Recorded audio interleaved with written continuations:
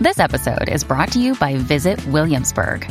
In Williamsburg, Virginia, there's never too much of a good thing. Whether you're a foodie, a golfer, a history buff, a shopaholic, an outdoor enthusiast, or a thrill seeker, you'll find what you came for here and more.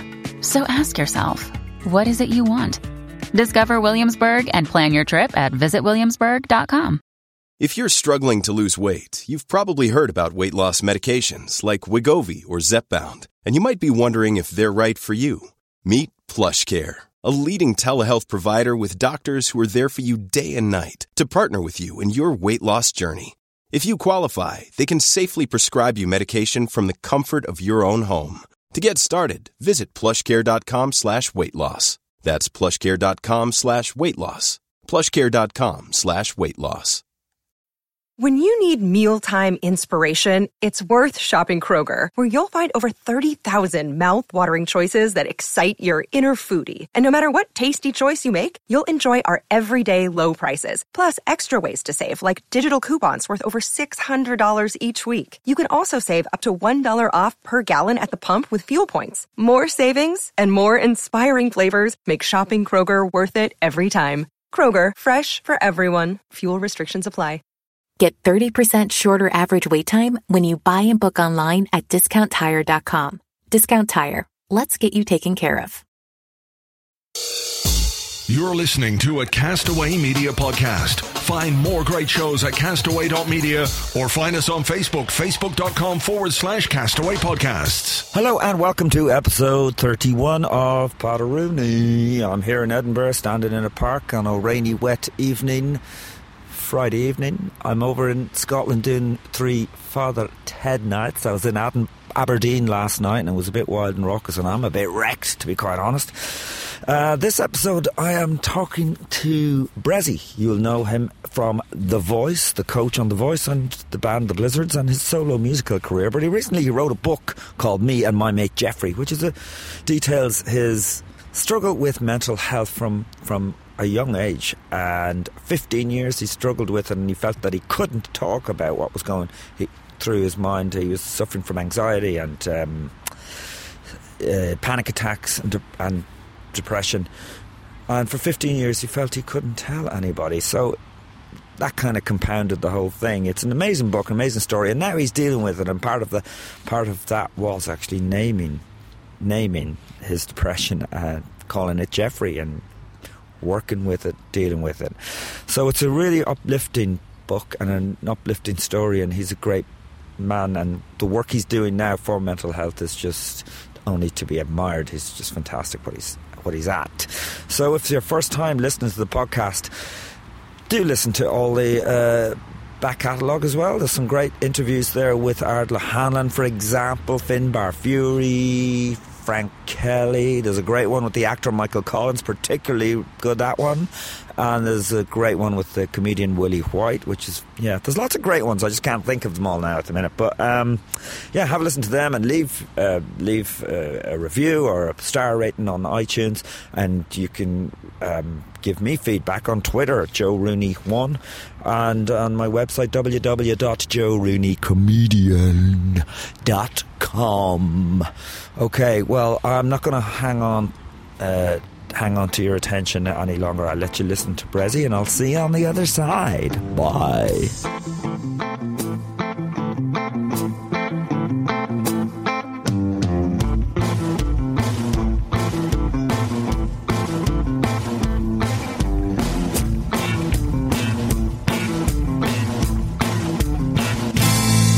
I know last time we met was at Electric Picnic. That was a good gig.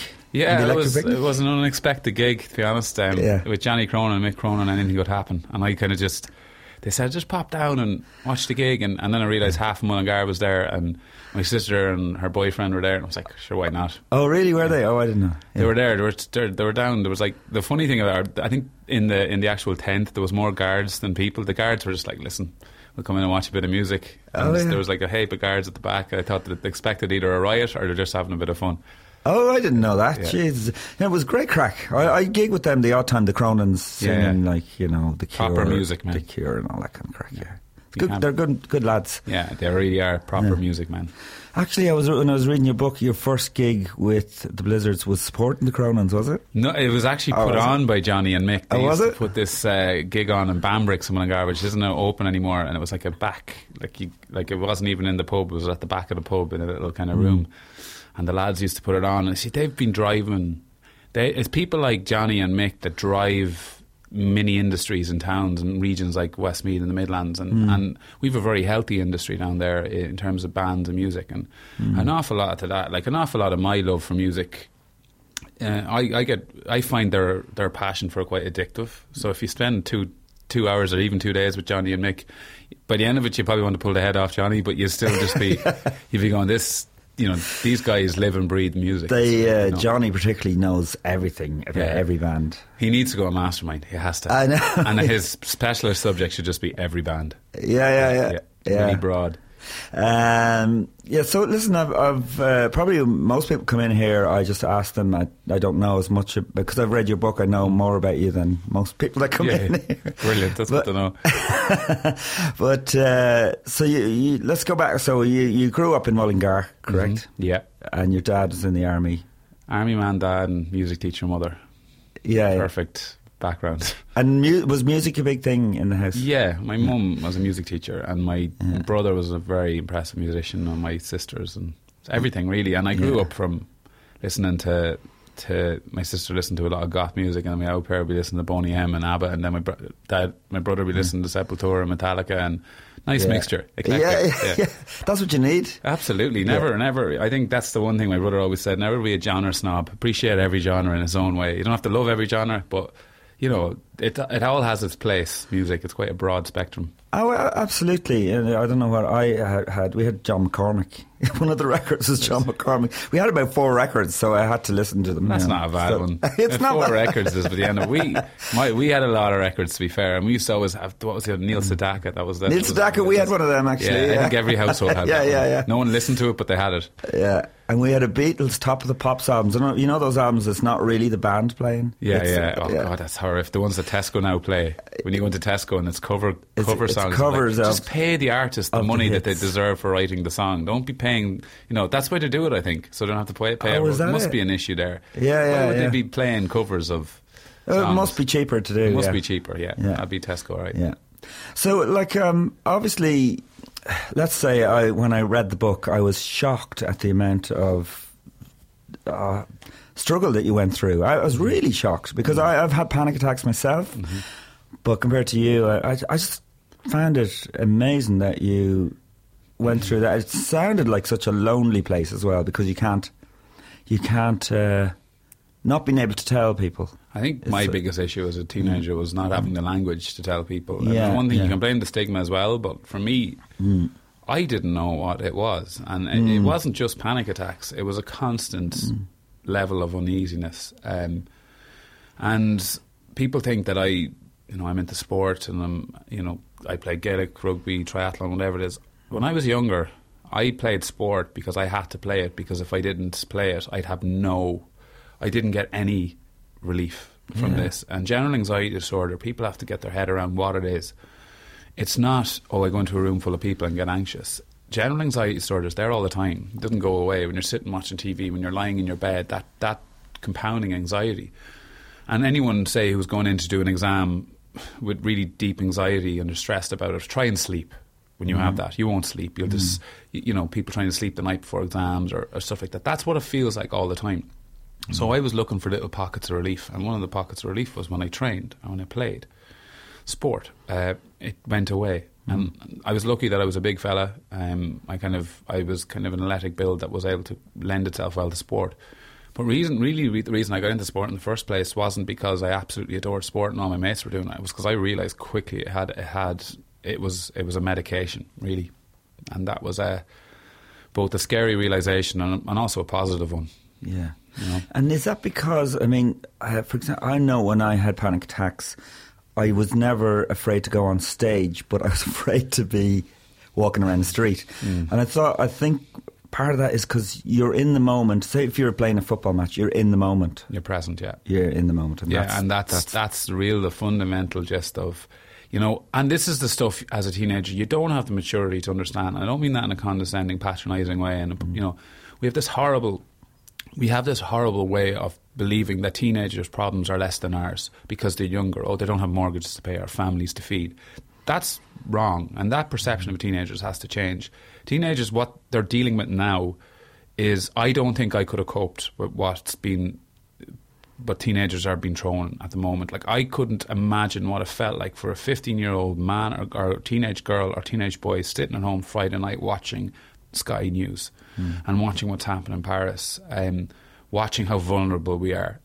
People with anxiety issues, the fundamental thing they do is they'll pick the worst case scenario and they will talk themselves into believing that's going to happen. And no person on the planet will be able to talk you out of it. And that's frightening, and that's really difficult, and that needs to be readdressed. And only when I readdressed the way I thought was only when I started getting better. And the way I did that was through cognitive behavioural therapy, CBT, which should be taught in every school. Will it be? No, but we will teach quadratic equations and Shakespeare till it comes out our arses. But we won't sit down with teenagers and go, listen, this is normal, it's the most common illness in this country.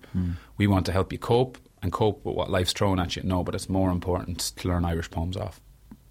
Yeah, it is pretty bad that people are you know, just, it's all about academically but not about the person around it. Not about human development. Yeah. And I sat down with the health minister last week and I said, what are you doing in the schools? And he goes, oh, they're putting something on the junior cert. And I went, that's pointless. You know, and don't be ticking a box, because that's all that is to you guys. You and Jan O'Sullivan, and I'm sick of holding my tongue on it. You know, I like Leo Varadkar. I have to say I do like him, and I think this isn't headhunt stuff for me when it comes to mental health. I don't think getting into arguments with the government's the way forward, and I don't think talking about politics when you're talking about humans is a good thing to do either. But the reality is they're not doing anything. They're box ticking, and the fact is, we have the ability to do something, and the only people who are doing anything are the people who are passionate about, like the teachers or the principals in schools and the students going, no, we're going to change it. But they're not getting the resources to do it. The counsellors are being cut. And we live in a very sick place. You know, there's a lot of sick people with anxiety and depression, and we need to help them. I think it might be a Western society thing, in that we look at economics as being thing. Like, we all on the news, you'll take the country's economically returning, but what about people's happiness? No, that's hilarious. I mean? We've never once talked about the human recession that we face. I mean, and I hate to bring this, you know, I'm in a situation, and everybody listening to this is going to nod their head and go, I totally understand, because I know someone like that. I'm from a regional town where something like a suicide would be quite magnified because you definitely know the person, or you'd know a family member. And the amount of people, and this really, really upsets me through the recession, that out of what was basically the straw that broke the camel's back was financial stress.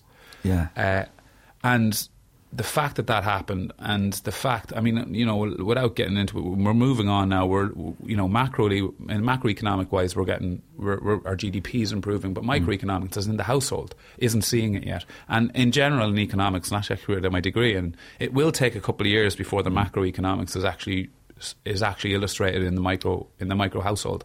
But the fact is, the reality is, we're doing nothing to help these people who've come out of that recession in really dark places and really difficult places and don't know what's happened to them. And what's happened to them is they haven't been able to cope. And we keep going back to that. It's about coping strategies. What happened to me from the years 15 to 28, 30, I couldn't cope. I wasn't able to cope with life. And if somebody taught me all that, I wouldn't have lost all that time and relationships and careers. So I think we have to, for once in Irish society, put the person first, just for once, and see what happens. Yeah, I don't think, even, you're talking about economics, but even during the good times, I think we weren't happy. We still had a terrible health system. No, we don't have the money now. You didn't put it in when we had it. You didn't readdress the issues we have within the health system. Granted, we didn't lose a lot of our nurses and our people who went abroad and had to emigrate. And, like, lots of my mates had to emigrate. Very talented, clever people that could offer a lot to society had to emigrate. But the reality is, the reason being, even when the Celtic tiger, who, as my friend said, is now in a zoo in Germany, is the reason being that during the Celtic Tiger we didn't, and on a side tangent, that we weren't nice. We're not nice people. We don't know how to be rich in Ireland. You go to London, it was very vulgar and horrible. Unbelievable. You go to London. I lived there for 5 years, and I mean, it's old money, and they kind of know how to be rich there. We were horrific, some people in this country, and it was actually it was toxic. Was probably the best way to describe it. But the reality was, back then, money ran the show, status, all that type of thing, and we didn't invest in our health system. And also people were working really hard, constantly working, like if lifestyle was gone out the window, and people were living in Cavan and commuting to Dublin, and culture was out the window. And so it's about having a nice lifestyle, not bloody well working to make loads of money, isn't it? Well, that's it. You can't bring it with you when you die, and that's the reality of it. And I think for me, like the aspect that's, money. In my case, I'm lucky in a way that I don't have responsibilities. I don't have a mortgage. I don't have children. And so financial stress wouldn't have the same impact on people who mightn't have the same amount of responsibilities. And I can imagine what it's like for a dad who's lost his job and looking at his 3 kids in the morning and going, what am I going to do here? And then that's petrifying. And I think the support... straight, we can fix a couple of things here. We can reach out to that father and say, listen, well, number one, we can't give you loads of money yet, but let's maybe look at ways of how can we teach you to cope with what you just went through and what your family have gone through, and how can you deal with that, and how can you... But the reality is we're not going to do that. Yeah. That's sad. And do you think does anxiety come from something? Is there a trigger for... I mean, obviously you had to leave and go to the Lebanon for a while as a child, and what age were you when you went to the Lebanon? I was 13. You were 13, and it was... Do you think there might have been a trigger there? Cause it was a trigger. I think, to be fair, like I speak quite openly with my parents about my anxiety and where we could think it came from, and the nature-nurture thing. And like, as mum, we always have said, I was a worrier as a child anyway, and I was very much attached to my mum. I'm a complete mummy's boy, still am. Yeah. I was very much attached to her, and I love her very, very much. But when I went to Israel, what happened was... it was in Israel. Lebanon. It was on the border. Lebanon. And I remember saying, like in the book, like I used to get a nosebleed when we drove past Kinnegad. Like that was as far as we used to go. Maybe Clara Lara. I know. The funny thing is, like our school tours were Clara Lara and Dublin Zoo. And then I moved to Dublin, and I realised the schools went to South of France skiing on their school tours. We got dragged to Dublin Zoo, and like. The reality was, I probably was at a very transitional part of my life, and I think a 13-year-old, you got to be very careful and keep your eye on 13-year-olds, because it's a very progressive, fast-moving period of time where people change quite quickly as adult into essentially young adults, and that was a difficult time for me, and I remember just feeling constantly uneasy because there was lads walking around with Kalashnikovs around their shoulders, and there was constant helicopters going over our heads and warships in the bay, and you're kind of looking at this coming from Mullingar going, I'm not used to this. And then one night there was a bomb scare. We were told to get into our bomb shelters, and I just remembered that was the first night I experienced what I can only define as, I say, it was the time the switch went on, and the switch never went off again, and it was as if somebody put a concrete cavity block on my chest, and it was a nausea I'll never be able to describe with words, and I just lay in bed just feeling, what is this, what is happening to me? And that was my first introduction to anxiety. And I think anxiety, like, it's a word you hear a lot again, and people go, I'm stressed, I'm anxious. Stress and anxiety are not the same thing. They're married in some little way. Anxiety is almost as a result of unsustainable stress, where you're under stress for a period of time, and finally, you get to the point where you can't switch off, and that's when anxiety kicks in. And I think with stress, it's normal to be stressed, and it's good to be stressed, because you need to let your brain know every now and again. You can't have it your own way all the time. You have to. But I think with me, it was uncontrolled, and it wasn't even stress that got me to that point. It was just worry. And I think one thing I'll say to people who suffer with anxiety, for me, I don't know if I can speak on behalf of everybody else, but my anxiety came out of love for others. I worry about other people constantly, other people all the time. That is not something I ever want to lose. I'm a caring person. The reality was I wasn't able to cope with the amount I cared for other people, and so never look at anxiety as a deeply negative thing. God, yeah, that's really weird, because I remember when I was young, my mother got sick and she died when I was 11, and I started praying before I went to sleep, And the amount of people I pray for in my family, then it started increasing to everyone and the animals on the farm. And it's just this incredible...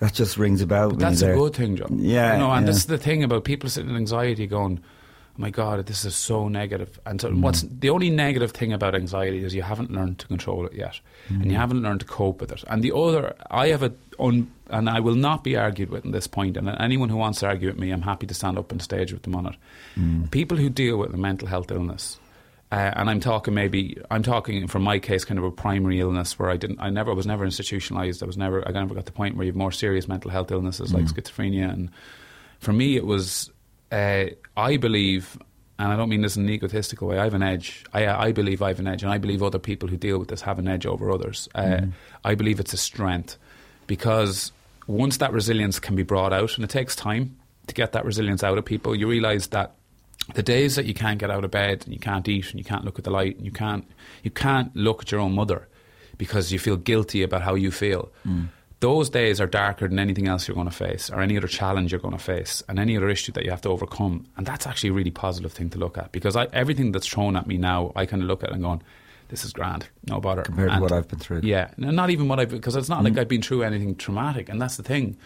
It's just those days. And the one thing I wanted to get across in the book was one of the absolutely compounding emotions that took over me was guilt, because I knew I shouldn't feel this way. I knew I had no reason to feel this way, and I was being, you were reading these things about the starving kids in Africa and all these other perspective things that are thrown in your face, and you just want to shake yourself and go, why do I feel this way? And all the shaking in the world doesn't get rid of it.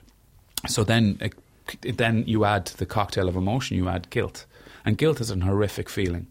And that was one of the hardest things for me. And it was because of that guilt, and also the fact that stereotypically I wasn't the guy people would associate with an issue like this. I was the athlete, the guy in school who no problem chatting around to lads. And I wasn't the quiet guy in a corner who we lazily label as the guy who might have an issue. I wasn't that. And that's a stigma that's probably the most damaging, because there's men out there, and I'm talking to men, that look at themselves and go, well, I don't fit into that box, so I definitely can't talk about it. I can't put it out. And when they don't do that, and the real sad statistic in Ireland, isn't this just the suicide rate, is the fact that most people who do take their life have never looked for help. That's the saddest part. And the reason they haven't is because there's a big ignorant stigma stopping them doing it, and that has to be destroyed. And when you talk about the guilt, I think probably, even from reading, because of the way you're feeling, your relationships get destroyed, and you feel guilty for that as well, because you probably treat people badly, because in a way, do you know what I mean? Because you can't open out to them, and then the guilt accumulates. Well, the thing with my relationships, I never treated anyone intentionally badly, especially girls, because I had 3 sisters who would have knocked me out of the house if I ever was disrespectful to women. I've actually a very, very strong respect for women, because I was raised by 3 sisters and a mother. My dad was never at home. I'm not saying that. I'm just saying that. No, I know, but in terms of, I did treat people badly, and the reason being isn't because I was a bad person. The one really important point to make about this is you cannot have, and this isn't just for people who might struggle with mental health issues, you can't have a relationship, and don't kid yourself, and don't pretend you do have a relationship if you haven't got 100% complete honesty in it. You can't. It's not a real relationship. It's a fake one. And if you're in a relationship with someone that you're not being honest with, then stop kidding yourself. And that's family members, loved ones, girlfriends, wives, husbands. A real relationship is built on nothing but honesty, and I was never honest with anyone. Not because I was going around being a bastard and cheating with people, or going out and getting hammered and falling in, and it was because I never told them the truth. I never said, you know what, those days that I disappear for a day or two and don't ring you, I'm not off gallivanting. I'm a turtle in a shell, and I'm trying to, and that's another thing we have to point out. The reason I used to do that, and the reason a lot of people with issues, and I read a story about Bruce Springsteen, who used to just get on his bike and cycle for 4 days, and his wife wouldn't know where he is. The reason people do that, from what I can make out and from the people I've spoken to, is because of it's not because of selfishness. It's from the opposite of selfishness. It's from the complete opposite of selfishness. It's selflessness. They do not want other people to have to deal with it. They don't want other people who might be having a good day have to deal with it. So what do? They go, right, I'm going to just... what I did was I'm going to limit myself from bringing other people down, and that's how I thought. So I would just hide or I'd disappear. And that's the way I dealt with it. It wasn't because I was being ignorant. It wasn't because it was because I didn't want other people to suffer as well. And that's another example of people with mental health illnesses. And the perception that we see in the media, and that's sickening and absolutely breaks my heart, is that we sell it as such a weakness, and we sell it as such a negative thing. We sell it as people with mental health illness are even dangerous. You know, this is the stuff in the media that's destroying people in society. That Germanwings crash that we saw, and the front page of whatever UK, and to be fair, the Irish media are quite good, to be honest, give them their due. But in the UK, they put the front headline that depression caused this guy. Would you, as a matter of interest, Joe, would you put every physical illness into one box? Would you put cancer in the same box as MS? Would you put MS in the same box as like a severe, like autoimmune disease, HIV? No, you wouldn't. There's so many varying degrees of severity and physical illnesses, and mental illness is no different. You cannot say the guy had depression and just say that's all it is and put it into a big box. There's so many elements to mental health. There's psychosis, schizophrenia, bipolar, clinical, there's eating disorders, there's OCD, there's many different areas of mental health illness, and we have to stop just saying it was depression. And that headline, and people who buy papers like that, I'll just let you know what you're doing. Think of once again the 16-year-old kid who's just dying to talk and dying to just say something about what they're going through, and they see that headline in the paper lying on their parents' table, and they look at it and they go, no, I can't. And then they go right back into their shell, and then maybe do something even more permanent and dangerous. Right, that's what headlines like that do. That's how damaging they are. And it's serving no purpose except basically putting more bricks in that stigma. And media that do that should be absolutely ashamed of themselves, because their mothers, their fathers, their sisters, their brothers could be going through something and they wouldn't know about it. And they're rubbing their faces in it by putting headlines like that out into the mass media. And so before you were able to talk about your panic attacks and things, was music an outlet? Was music an escape for you? Yeah, I used to sit in my room. My mum bought me a guitar when I think it was 14, electric guitar, and an acoustic, and I had no interest in an acoustic. I just wanted an electric guitar, and I was into Metallica and all them at the time. But I remember I used to sit in my room, and I had a tiny box room. It makes no sense that my parents put me in the smallest room in the house. I'm 6'2" or something at that stage. And I used to sit. I know this sounds ridiculous, but I would put on a Nirvana, I would put on Oasis, I put on anyone, Green Day at the time, and I would play the guitar and pretend I was on stage playing the songs. Right, yeah. And it was a really nice way of getting me away from myself. And the problem with that was when I was a 13 or 14-year-old, that's what I did. But then my panic attacks started happening in my bedroom and in my bed. And I started to associate my bedroom and my bed with some place I didn't want to be, because I feared it, and I feared every time that I went in there that I'd have a panic attack. Really? And what brought on then was sleep deprivation. I wouldn't sleep. I was an insomniac. I couldn't sleep for maybe an hour or two a night, but I'd go to school wired, like not able to keep my eyes open, and teachers, Christian brothers, looking at you going, this guy's a waster. I'm not a waster. I just haven't slept in 4 days because I can't breathe at night.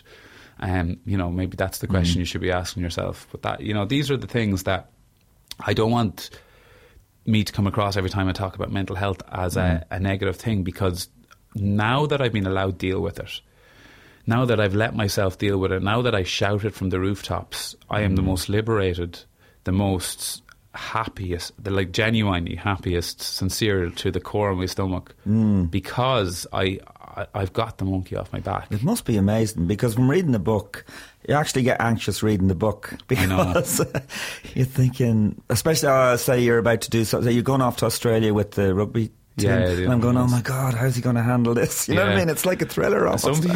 Some people were saying to me reading it, going, I didn't want to read it because I knew it would bring out some demons. And then there's another thing, and sometimes you have to, and I've worked a lot of people now over the last couple of years, and I'm not a psychologist, and I don't try to go out and divvy out advice on what to do, because I'm not qualified and I wouldn't do that.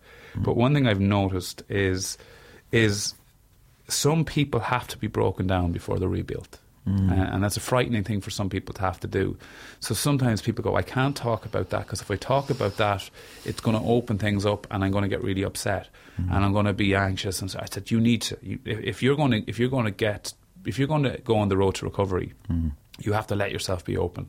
And what I mean by that is, you know, I've been in situations where, especially grief. Grief is a prime example where people go, I don't want to talk about it because it upsets me. And I says, yeah, but you haven't dealt with this. So yes, we're going to have to talk about, and grief isn't about I've lost my father. Grief is about your relationship with your father, the past with your father. Everything about that's going to be part of your grieving process. And people in Ireland don't know how to grieve. Our protocol for grief is to go and get shit-faced and get drunk and repress and repress and repress. But pain will come out in some vein or some other. So you're better off letting pain come out in a controlled way where you're able to control it. And it's not you going on a rampage for 2 weeks and then spending 3 weeks in a deep hole because you're so depressed. So I think, and it's not just, Joe, like you look at, right, we are just really, really, really bad at being emotional. And you look at, I was watching the Irish-French rugby game in the World Cup and watching men bawl in a pub, but they wouldn't cry at their dad's funeral because they don't want to show that weakness. But they'll bawl if feckin', you know, Rob Kearney goes over the line for a try against France and they'll hug people, and we're great at that. But no, when it comes to real emotion, we're, you know, and that's very hard, yeah. You know?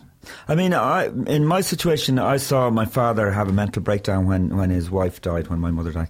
And so and it was very kind of hard to see that.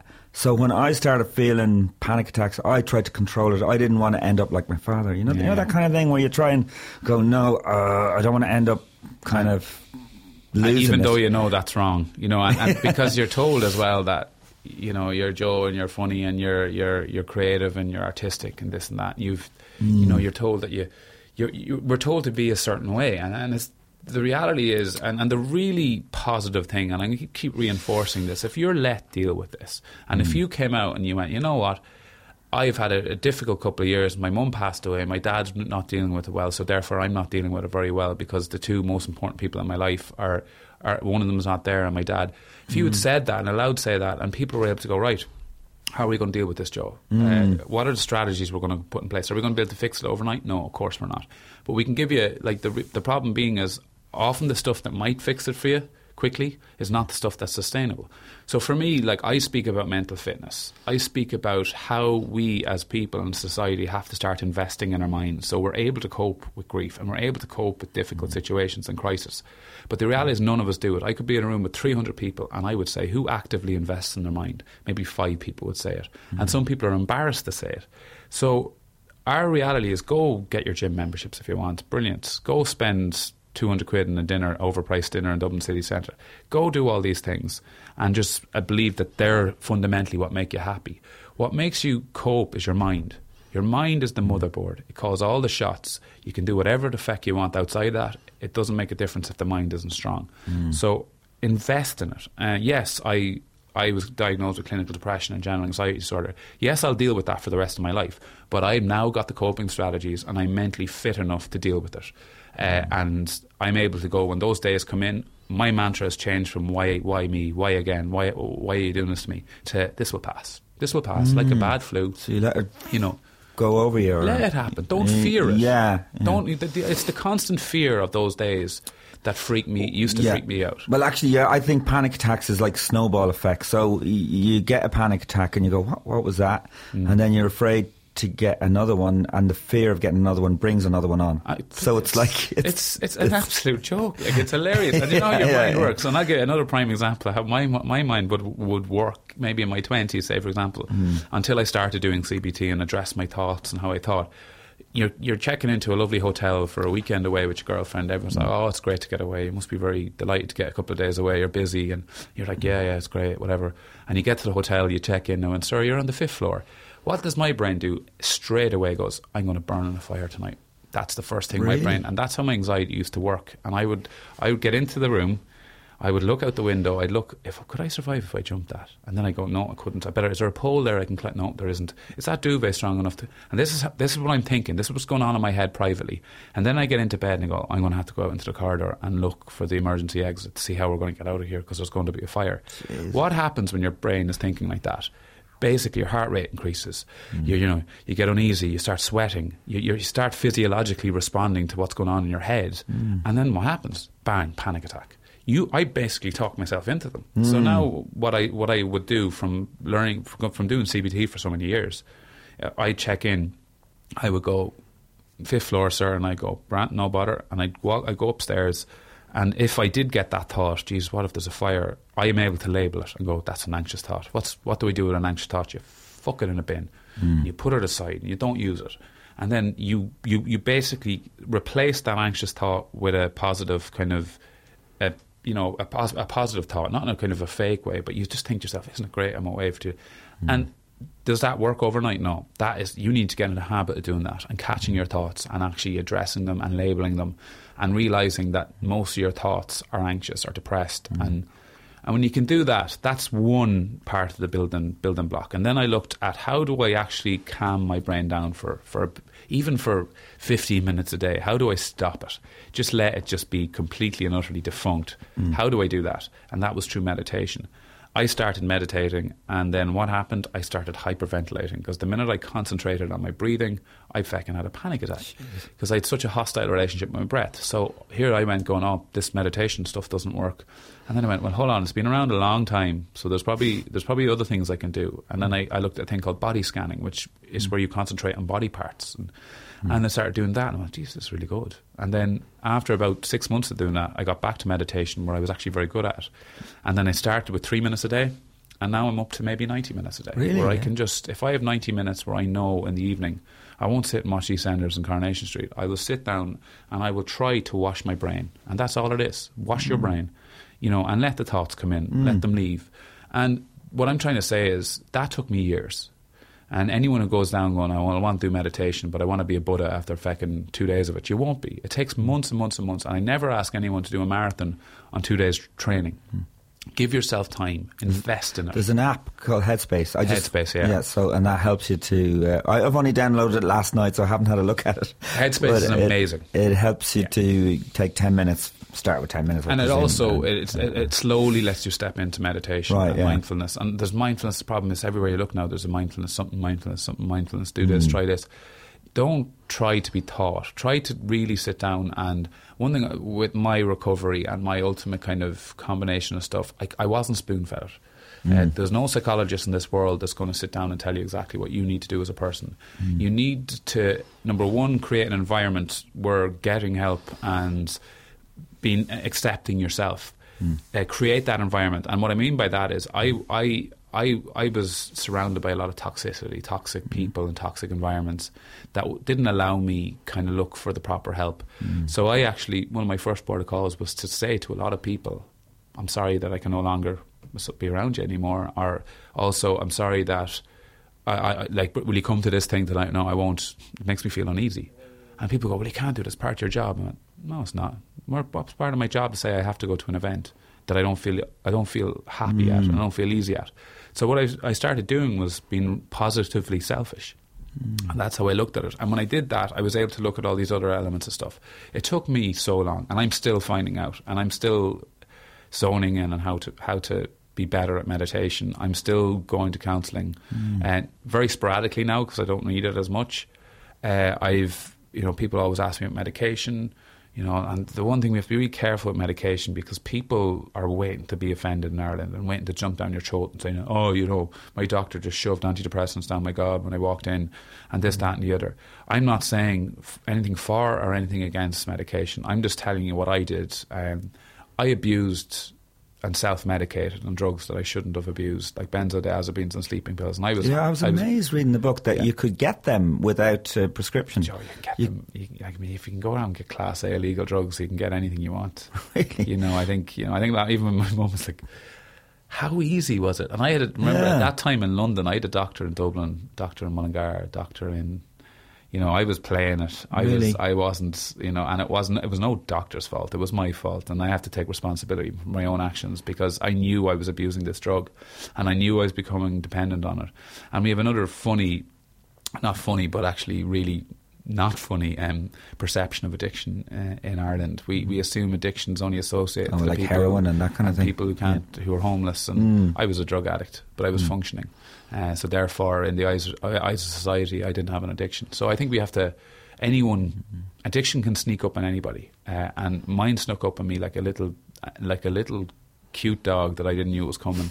Until the point coming, I was on a train to Manchester to do a job, and I realised I left my sleeping pills in London, and I had a meltdown, and I knew I was in trouble. And I remember getting to Manchester about 8 o'clock at night and going, I need to find where I can get these. I have to go. There's got to be a chemist that give me something. Yeah. And nobody couldn't get anything. So what did I do? I drank myself asleep. So these are the things that, you know, that I went through with my mental health. You went through all this, but you were being very, well, outwardly anyway, very successful. You know, you were a professional rugby player, which is, you know, that's pretty amazing. Yeah, you have to ask. I have to keep asking myself how successful I could have been if I wasn't, I suppose, dealing. And and one thing I want to get across is I'm not using my mental illness and anxiety as an excuse for why maybe I didn't succeed further in certain things. There's two things that probably caused. I'm a perfectionist, and perfectionism isn't a good thing. It's not a good thing. It's unhealthy. The ability. People might go, oh, that's not true. Being perfectionist, no, it's not. It's not good for your head. You know, you gotta have self-compassion for yourself. You gotta be able to love yourself, and you gotta be able to say, right, maybe we have this absolutely draconian fear of failure. We're constantly fearing failure, and we've been bred that way. And we've been bred that this is the way you need to be. I'm 35 now, John. But by the time you're 35, you have to have a mortgage, and you have to have at least 2 kids, or else you're not honouring what society thinks you should be. And all these things put a lot of pressure on people. What about, you know, the people who succeed, like, for example, Mourinho, who seems to be having a meltdown. Yeah, he is.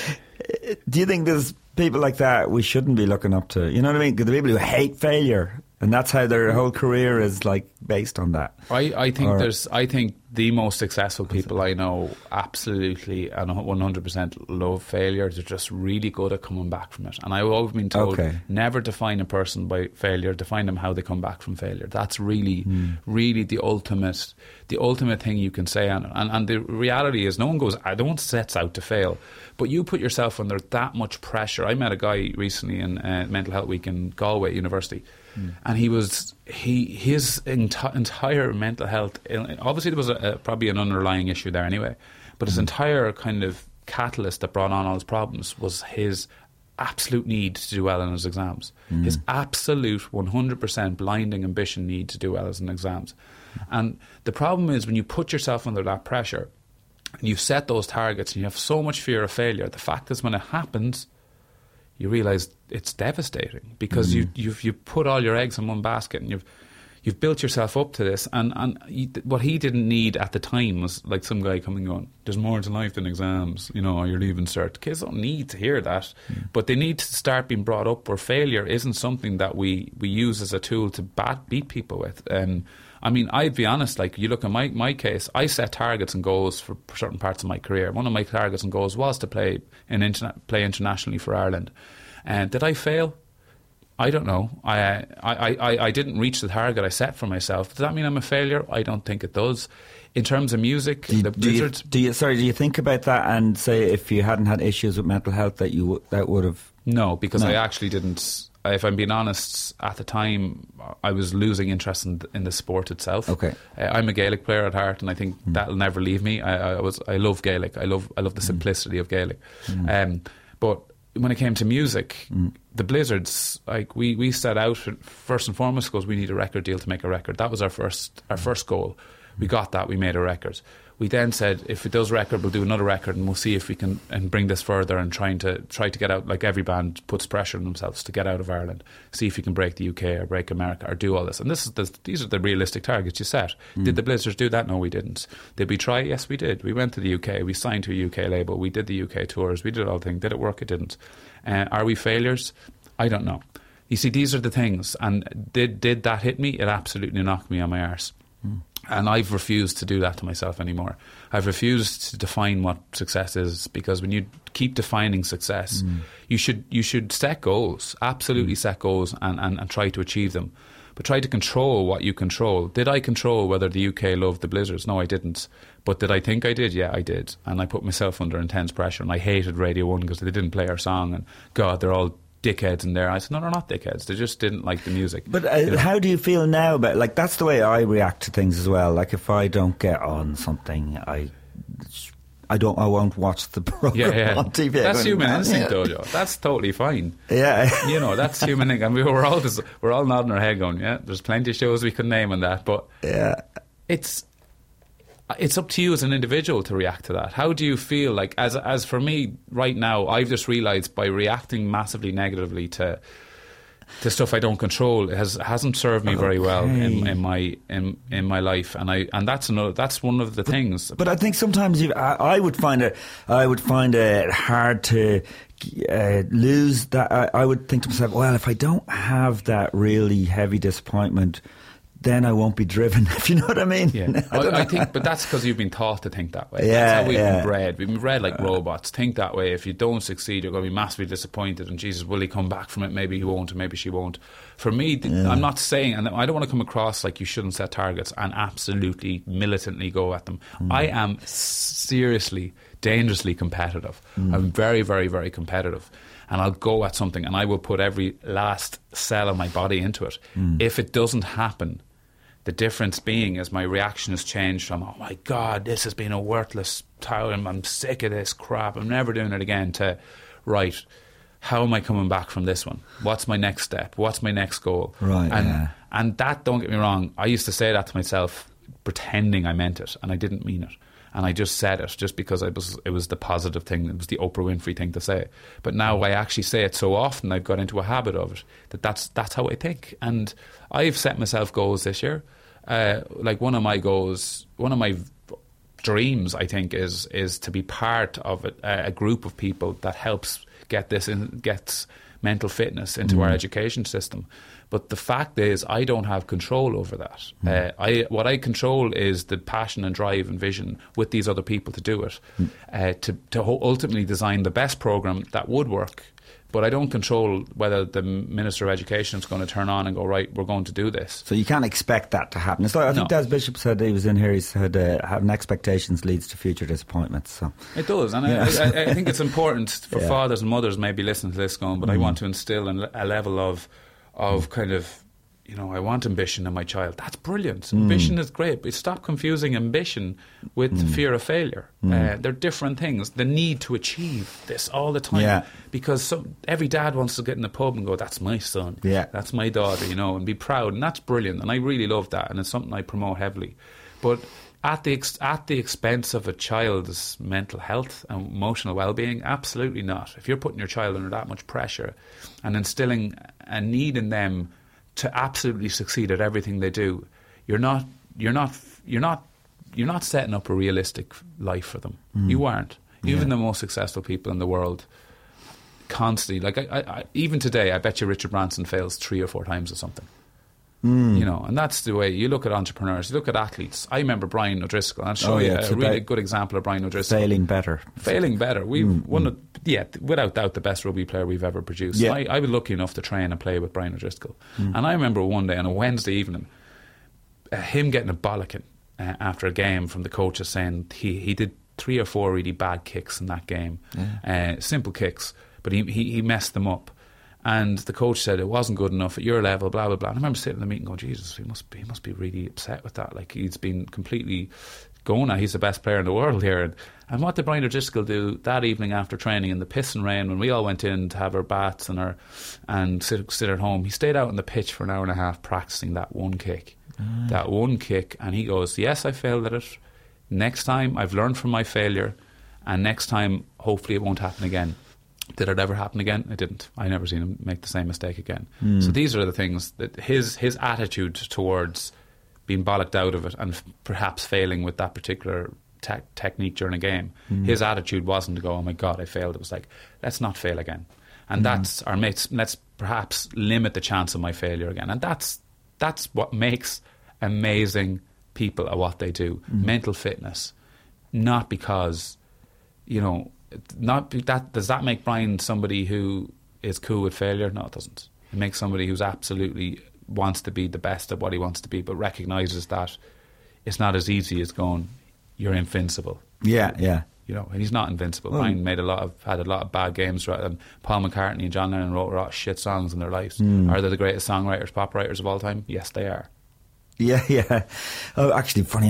You know Thomas Walsh? I do. Pugwash. He was in here. I think I'm putting it out in a couple. One of my favourite Irish writers. Right. Okay. And he's a great songwriter. Now he actually brought you up in the conversation when he slagged off a few bands like Codaline and a few people like that. And he said, doesn't slag off people. I would ever heard Thomas slag. Well, I love his Facebook. Kind of. He's passionate. Yeah. He didn't slag them off. Sorry. I don't know what he was talking about. Anyway, but he did say he wishes you got back to music. Well, that's... Now, I mustn't consider The Voice music, sorry. Yeah, no, and the one thing I consider, just sort of make a point and people go, The Voice, this, that and the other, and what I do. I've quite a nice way of looking at what I do in The Voice, and even when I look at the X Factor and you look at Jedward and people like that, I associate that with the entertainment industry. That's the entertainment industry. Where I come from is the music industry, the garage bands, being creative in a group of 3 or 4 people who you grew up with. That to me was the music, doing the toilet tours and the transit vans, smelling a piss and fucking eating sausage chicken fillet rolls for your diet 3 times a day. Yeah. And that was for me what I associate. But that mean that I shouldn't be allowed going and be part of the entertainment industry? And is the entertainment industry wrecking the music industry? No, the music industry wrecked the music industry. We can't be looking around and going, it's the X Factor's fault. The fact is the internet obviously had a compounding huge issue and we weren't ready for it. But that's still, what's happening in the music industry now is really exciting because we're going back to development. We're developing talent, which we never did 5 years ago. We were like, did it work? No, back off, next one in. You look at Hozier. I know because I've seen his development. I've seen it over six years. I've seen Caroline as manager and the importance of a good manager. I've seen her develop that guy from someone who was sending, and he had sent demos to us in London a couple of times. I remember listening to it. The first moment I listened to it, I meant, that guy is probably one of the greatest vocalists I've heard in a long time. Yeah. Are the songs there? Nope. And then I didn't hear about him, heard him play an Oxygen gig, and then heard a little bit about him, used to email him how he's getting on, and then I heard Take Me to Church. And I went, 5 years later, that's how long it took him to find a sound that he was happy with, that honoured his vision. Yeah. And that's development. That's starting to happen again in the music industry. But, but isn't it? How can you make money? You're not going to sell. You're not going to sell records, are you? Because people can.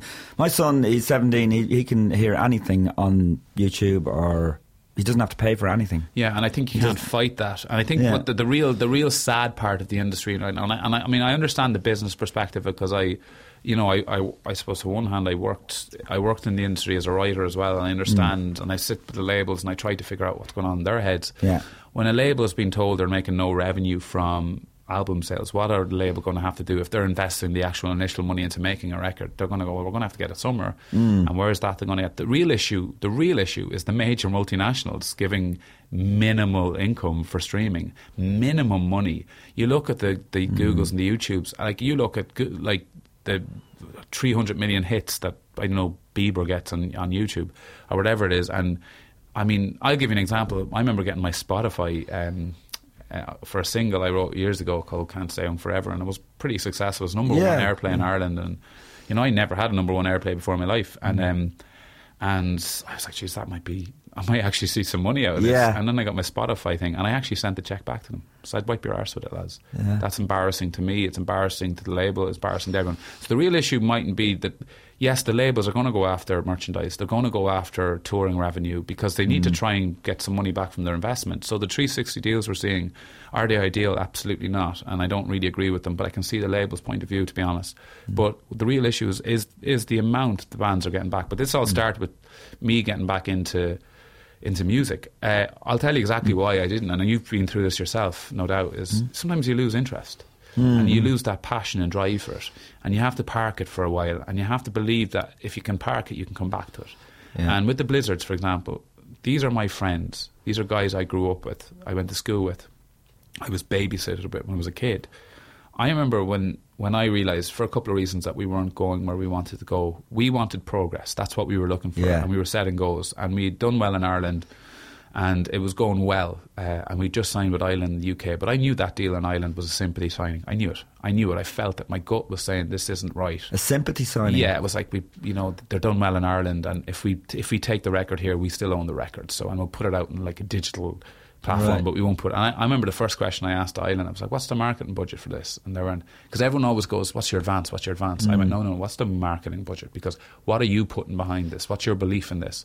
And then I realised there was no belief, really. Yeah. And I remember turning to the lads going, I think we're getting to the point that if we keep going, we'll resent each other as people. And that's the last thing I want to do, because I have so much respect for them. And so we said it, and we said, listen, if this isn't the deal we think it is, our last gig is going to be in the Olympia. And we did it. And the fact that we were honest with each other and we were respectful to each other is the fact that now I'm sitting back in the studio with them. Yeah, and being creative with them, cool. With no negativity in it. We were very open, and I said, when that drive and passion comes back, lads, let me know. And about a year ago, Dec, the drummer, went, I'm feeling it again. Yeah, and for the right reasons, not because, geez, I'd love to get out and gig again. If we do it again, I'm not going out and gigging. I'm writing a record. That's priority. Write a record you can stand by. I never felt we were a 2-album band. I think we have more in us. So you're writing now, are you? Yeah, we're writing. That's all we're doing. No expectations. Yeah. We're not putting our hands out looking for a deal. We're not wondering whether radio are going to play, what we're going to do. The beauty of what we're doing now is there's no expectation. There's no pressure, and we're allowed to be creative, and that's actually letting us be really creative again. I'm not thinking. The one thing I would always say to a band or an artist or a singer, if you can, for as long as you can, try and maintain that rawness that made you do it in the first place. If you can do that, which isn't easy, if you can protect yourself from the industry and have a good manager that does it and just lets you be raw and lets you be the person why you're there in the first place, that will serve you very, very well. But I'm the first person to say I got poisoned and kind of tainted by what I wanted others to like. And that's when I knew it was over. And when I did, and I can safely say, my first solo record, 3 or 4 biggest hits I've ever written in terms of Irish radio play, I didn't write that record with the right intentions.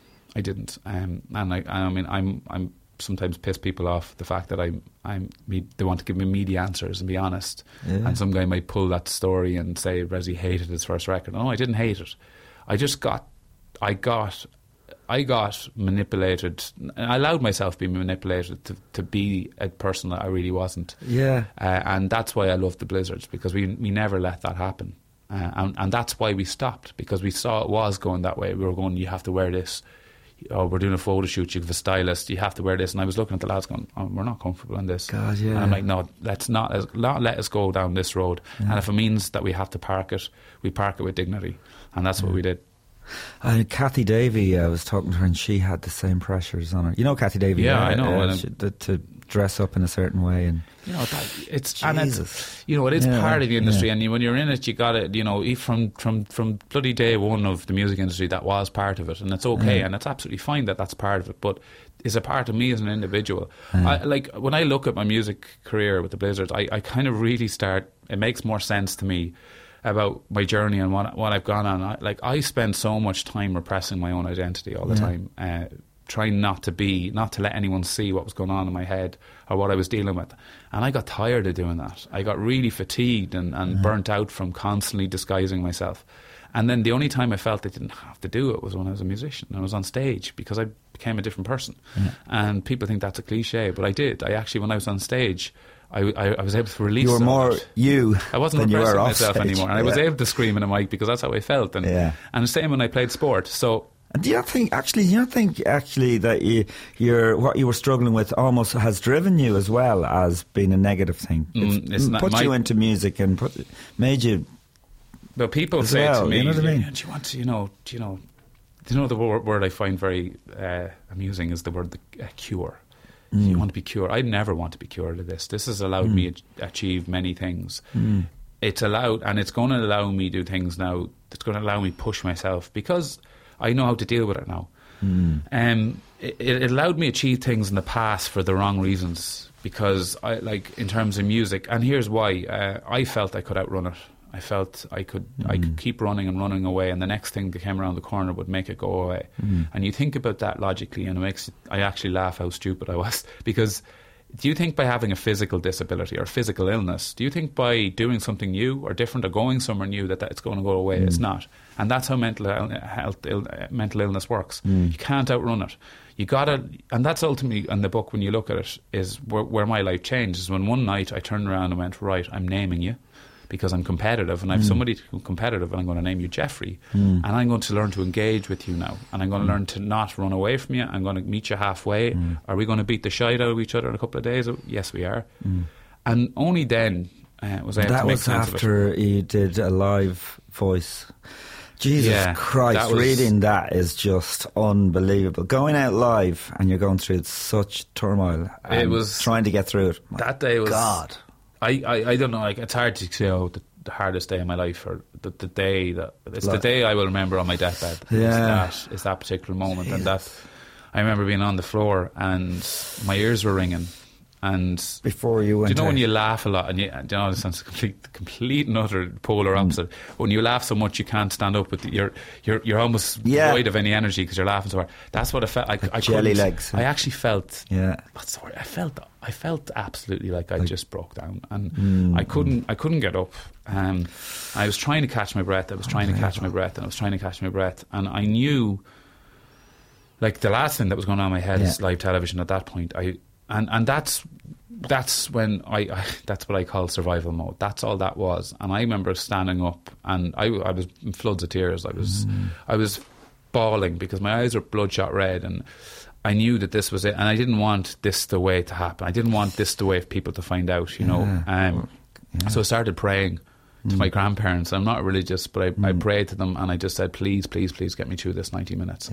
And that type of panic attack, and I've never had one as severe as that, but those types of panic attacks for me were absolutely outrageously physical as well. I'd be sore, my neck would be sore, my head would be pounding. It was a very physical thing as well, and I'd had them in the past, and I knew it sometimes takes a week or two to actually come back to yourself after one like that.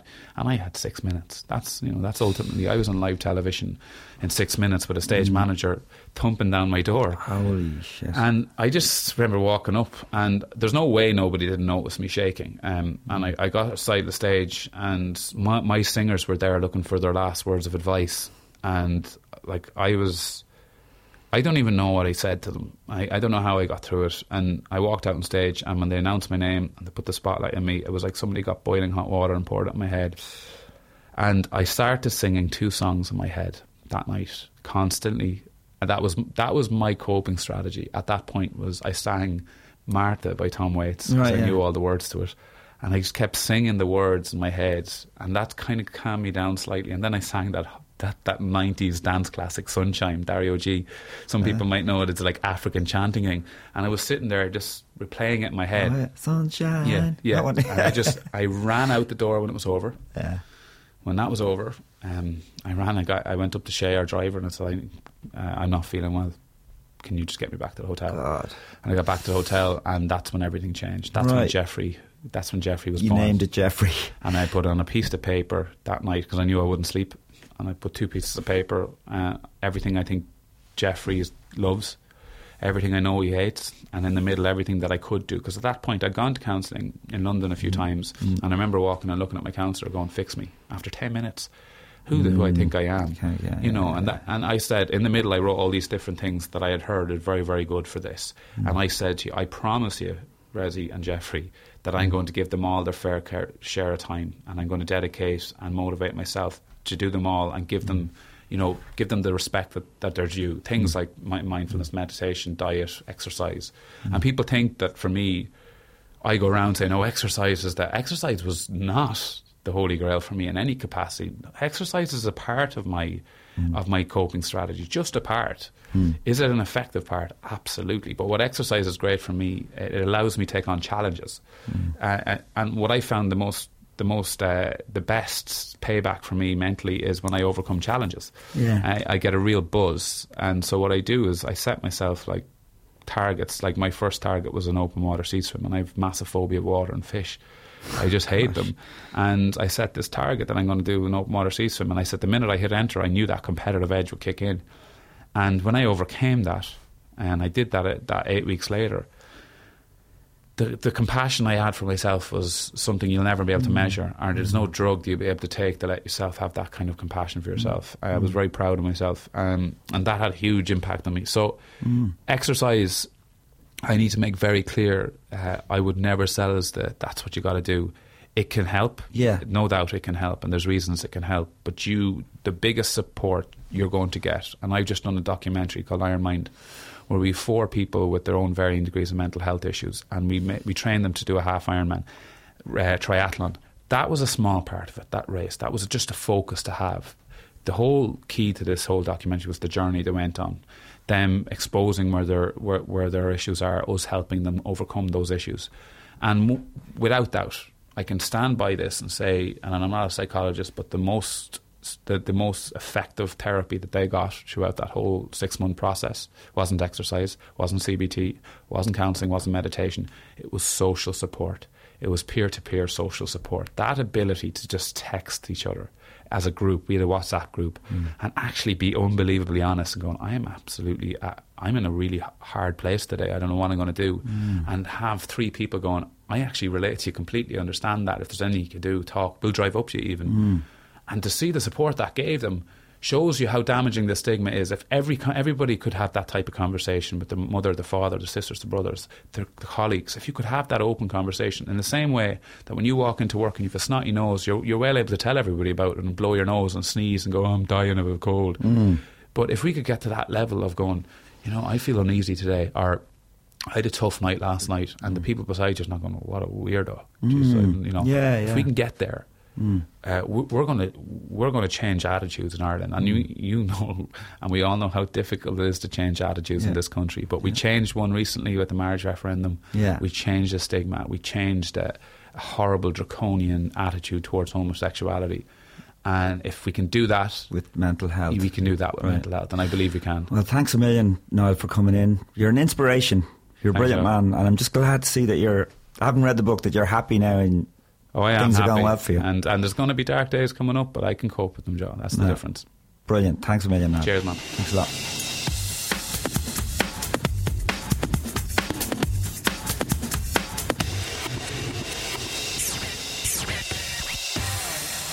Great, that was the brilliant Bressie. It's just an amazing story. It's a very, very enlightening story and uplifting story in the end of it, right?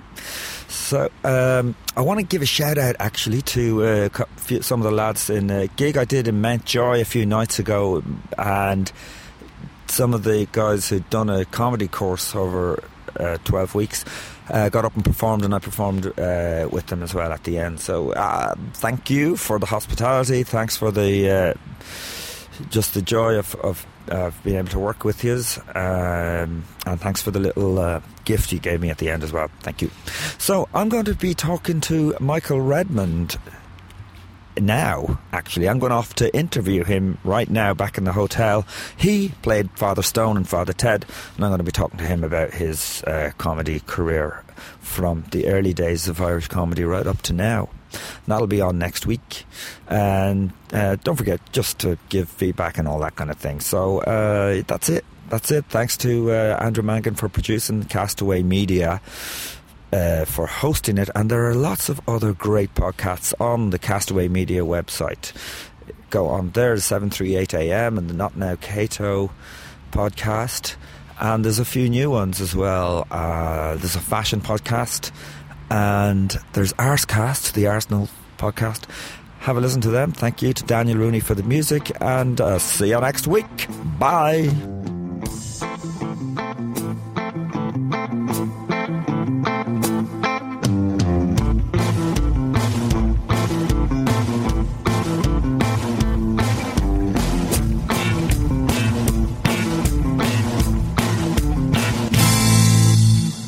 This was a Castaway Media production. Find more great podcasts on our network. Visit castaway.media.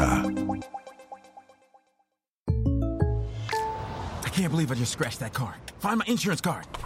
Dude, what do you have in this glove box? Ew, are these socks dirty? Oh, forget about the socks. I need my insurance card. Just pull it up on the State Farm mobile app. But I can do that? Oh, hey, I can do that. Yep, it's called service. I can file a claim on here, too? Yeah, it's called service. Whoa, I can call my agent, too? It's called service. Insurance with local agent, it's called service. Call State Farm agent Megan Roberts in Atlantic today.